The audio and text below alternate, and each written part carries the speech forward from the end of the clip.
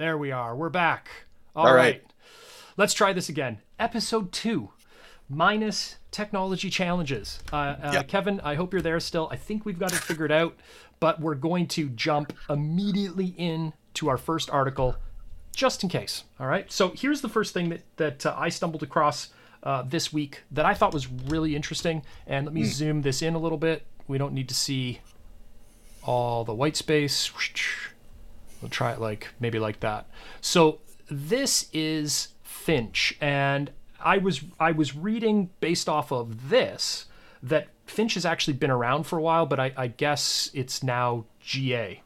And what it is an open source project. You can see right here called Finch, right? And it's a command line tool to exactly do what they're saying here: building, running, and publishing Linux containers. And it supports the Mac OS operating system. So I thought this was pretty cool. I managed to grab a copy of it very quickly the other day. Super easy to install. Brew install. You're done. And it pulls down. You can see here it has some other components that it needs, open source components, and it was up and running in 2 minutes. Had it going. And this is an interesting article. If you scroll down, right here, they give you kind of like the hello world solution. So you can initialize your environment, you can start your environment, and then you can pull down hello Finch container and run it. And sorry, say that again? Whatever container you want, I guess. Yeah, I was like, okay, so I ran the hello Finch, hello world thing. Great, that's neat. It works. And then what I tried to do was point it at one of our ECR repos, and I ran into the regular trials and tribulations of authentication issues. Oh, sure. Yeah. So I have the ECR credential helper set up. It's probably the fact that it's an RTFM situation, and I was literally like, this will work. And it did not. So it's probably config, user. I'm sure. Yeah. I'm sure it's just config, right? So I'm sure it's user error. But it seems pretty slick, and I'd be interested. I was kind of thinking when I read this, like, I wonder, command line tools, just to be able to run things very quickly. I wonder if maybe at some point you could work it into your deployment pipelines or something. Although I think it's only focused on Mac OS for the time being. I think I saw that somewhere here. Okay. Yeah, maybe I'm Mac native. Mac native. Yeah. It seemed to have a Windows client. Do they have a Linux Windows client as well? Oh, that's okay. that's in the what's next. That's in the what's next? Okay. That's upcoming. Yeah. Okay. Yeah, maybe. I mean, if we can work it into the GitLab workflow, then that would be something.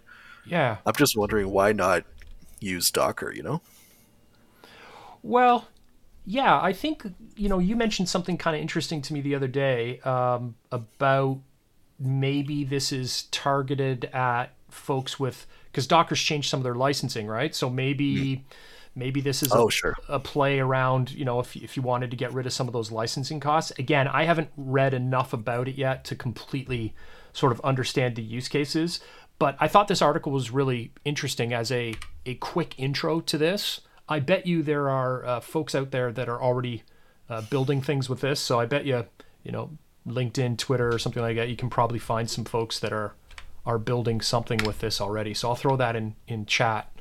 So if you're interested in reading it, you can dive into it. And they've got their own Slack channel. So I guess if you hung out in Slack, you could find out more about this as well.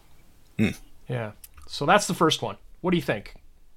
I think that's neat. I mean, yeah, like you said, that Docker license change could be an issue if you're. I think what is the limit? It's 100 seats at the company or something like that. Something like that, yeah. 100 employees where you have to start paying them. So for Docker Desktop specifically. So for Mac, this could be pretty nice. Yeah, and like I said, the install with Brew, it was like, well, really quick, just one command, right? And I wasn't paying attention. It wants me to run it. I needed to elevate my privileges to get some stuff installed, and first time failed, but that's user error again as usual. So sort of read the screen as you hit enter a couple times, and you'll probably get this up and running in no time at all. So yeah, I'm gonna mess pretty cool. Yeah, I'll mess around with this for sure. Once we get Linux support, that'll be awesome. Yeah, because then, like you said, we could work it into just to compare it against what our current workflow is, right? In those GitLab projects where we have container-based applications, just to bake it off against this, just to see even. Yeah, just as an alternative, just try it out. Yeah, just another Yeah, that's option, cool. right? Yeah, I thought it was kind of neat. I'll be interested to see what people do. And this is kind of cool too. They've got so you've got the Hello World thing, but then they've also got the Yelp app, right? That you can run locally, which again allows you to do some testing of this, which I thought was kind of cool if you wanted to see something more than just your ASCII output. Right. Nice. Yeah, I'm so gonna give that kind of neat. Yeah, I would be interested to see how this one plays out. So that's our first one. The next one, let's go actually over here, and I'll zoom back in. So Trusted Advisor, good old Trusted Advisor. Let me make sure this fits. So let's do the what is Trusted Advisor thing, just in case somebody doesn't know. Trusted Advisor is the way I think about it is kind of a real or near real time best practice, guidance provider in your AWS environment. It's been around for a really long time, and you don't really have to do anything. Everybody gets it. Now, the thing that, and there's no different here with this announcement with Trusted Advisor, is in order to get all of the checks that are included, and you can see here that it says they've delivered 64 new best practices in Trusted Advisor across all the categories, and right here, cool. are the categories that are built in, right? So you've got cost, performance, resilience, security, ops, and service limits. So the things that most people would want or need to know. The thing to keep in mind is that in order to get all of the checks, you need to have business level support or higher in place. If you don't, if you have, what's it called? Basic, I think. There's basic and developer too, right? Yes. If you have either of those two, you get only a subset of these checks, so you're not going to get everything. Okay. The other thing with Trusted Advisor to keep in mind is if you have business level or higher, you also have programmatic access to it, and you can generate notifications from it. And my understanding, unless something's changed there, my understanding is that, again, without business level support or higher, you don't have programmatic access and you don't have the ability to generate outbound notifications. So, So you're, but it is pretty handy if you need to know usage info. And I don't want to undersell it, like, it's not valuable unless you have business level support or higher, because in the free version, let's call it the free version of Trusted Advisor, you do have the ability to get some service limit checks, some basic security checks. So there's value there right out of the box as well. Okay. The thing that I couldn't find in this article before the stream today, and I was kind of went back into the documentation and was having a look, is you'll notice right here in the first sentence that it says it's integrated now with AWS Config for these checks. And I don't think, and somebody correct me if I'm wrong on this, and it wouldn't be surprising, but I didn't think that up till this point Trusted Advisor required config. So my thought is here, and like I said, I couldn't find it in the doc, what if you don't have config enabled? Do you just not get the new checks? Like, it doesn't add them to your account? Is it now a requirement to have config there? I don't know. Yeah, do they turn config on by default? I don't think so. Yeah, I don't know. So, yeah, that's interesting. Yeah, because see what it does here is it says the new best practice checks are powered by config managed rules, which are awesome. But I know in a lot of times when we're working in customers' accounts and things like that, as much as I really like AWS Config, and I think it's a fantastic troubleshooting tool and it gives you a good understanding of what's in your environment, a lot of times it's overlooked, right? People just kind of don't know or don't understand or see the value of it, so they just leave it turned off. So I don't know if you need that turned on, or maybe it's doing it behind the scenes and the checks still work. I don't know for sure. We will have to take a look. Yeah, I guess we could always jump into one of our accounts. We've got business support enabled, but we would have config there. Maybe we Yeah, just set a new account up, don't turn config on and see what happens, and enable just business check. support on it and see what it does. So, yeah, I think Trusted Advisor is good. And you know what? There's one other thing that I wanted to see if I could find, Mm, and nothing like being prepared, right? right.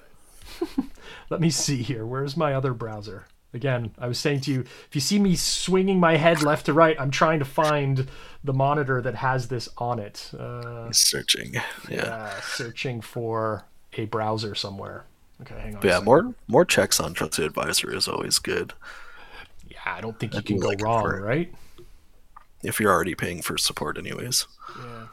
In my brain, there was a GitHub project, and I Hmm. don't know if I'm totally making this up or just mixing it up with something else that I read, and I'm pretty sure it was somebody from AWS. They had built at least like the skeleton code around being able to talk to Trusted Advisor and Yeah. then taking checks from Trusted Advisor and pushing them into your ticketing system. And I think the demo they did was it was on one of the build on AWS streams, if I'm Okay. thinking about the right thing.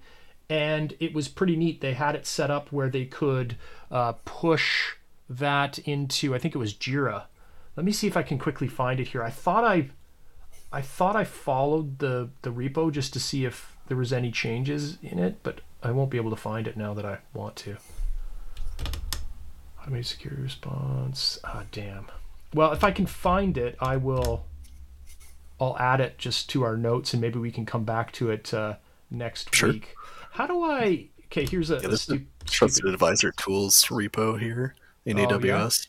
And a ticketing system. That sounds promising. ticketing system. Yeah, I'm pretty sure I know I watched the repo or something.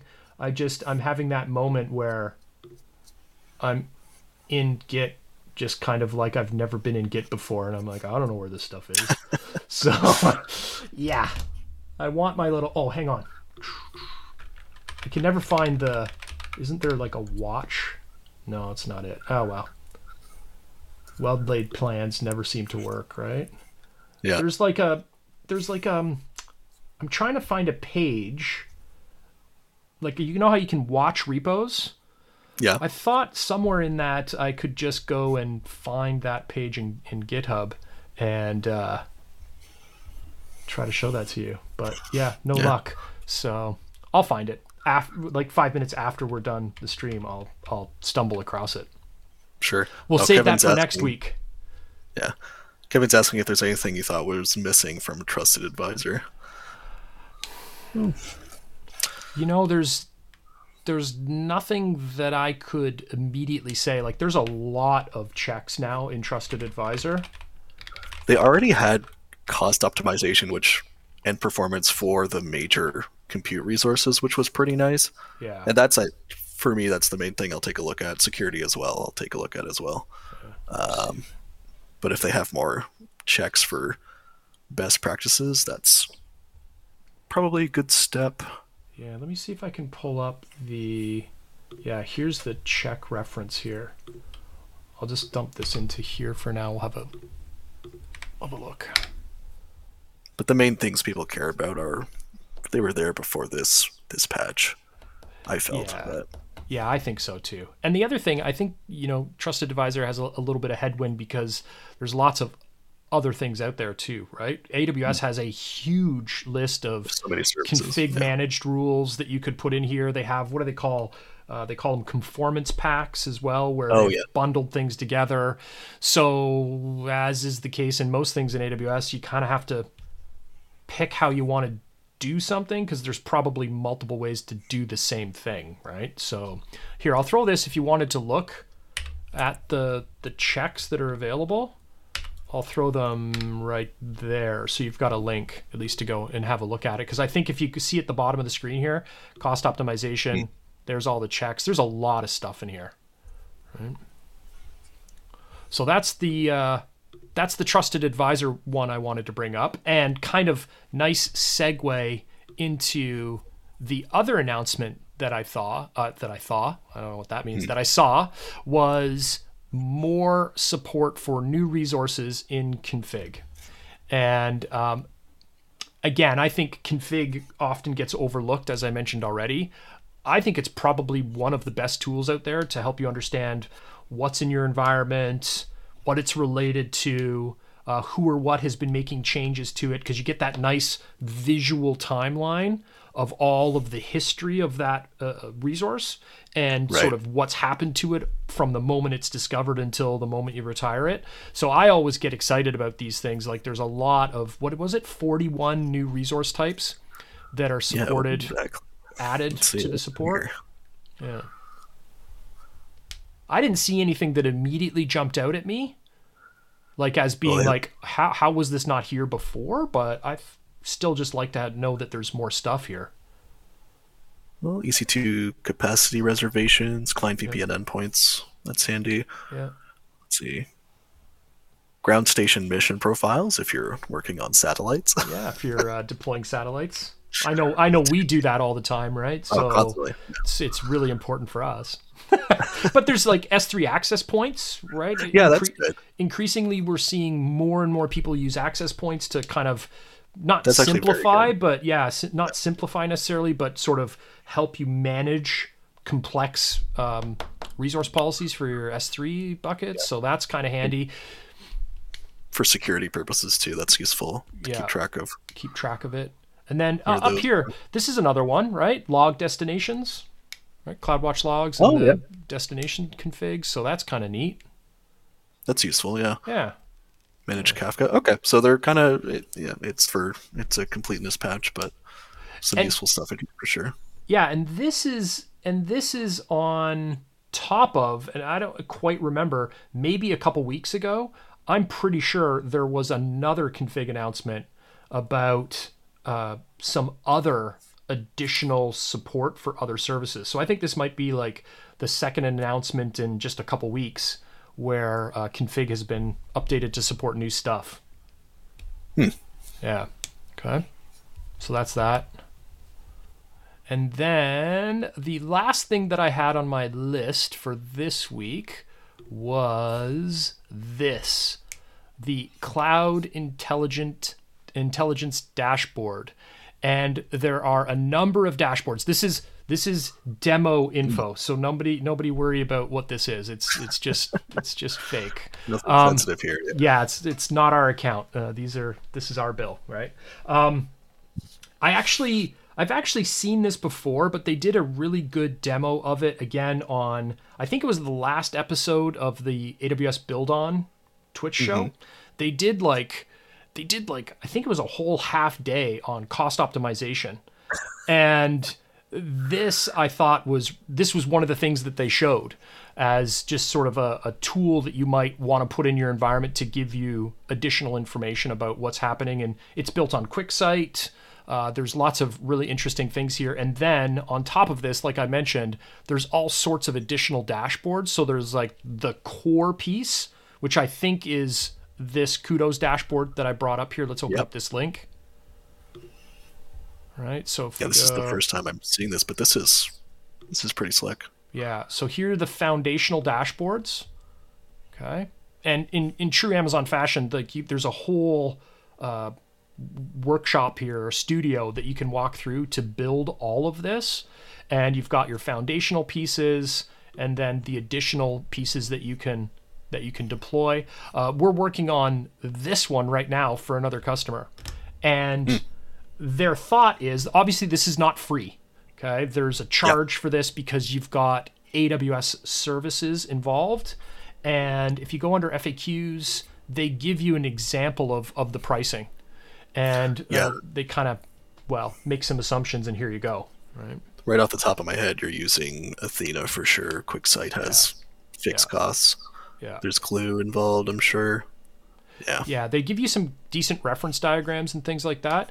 The point that the person that I was talking to mentioned is this cost, right here, $100 to $200, and obviously, this is always going to depend on the consumption, how much data you're pushing through it, all those things, right? There's lots of variables here that we won't get into, but their comment was, this is still far more affordable than what we're using right now, right? Some other SaaS tool.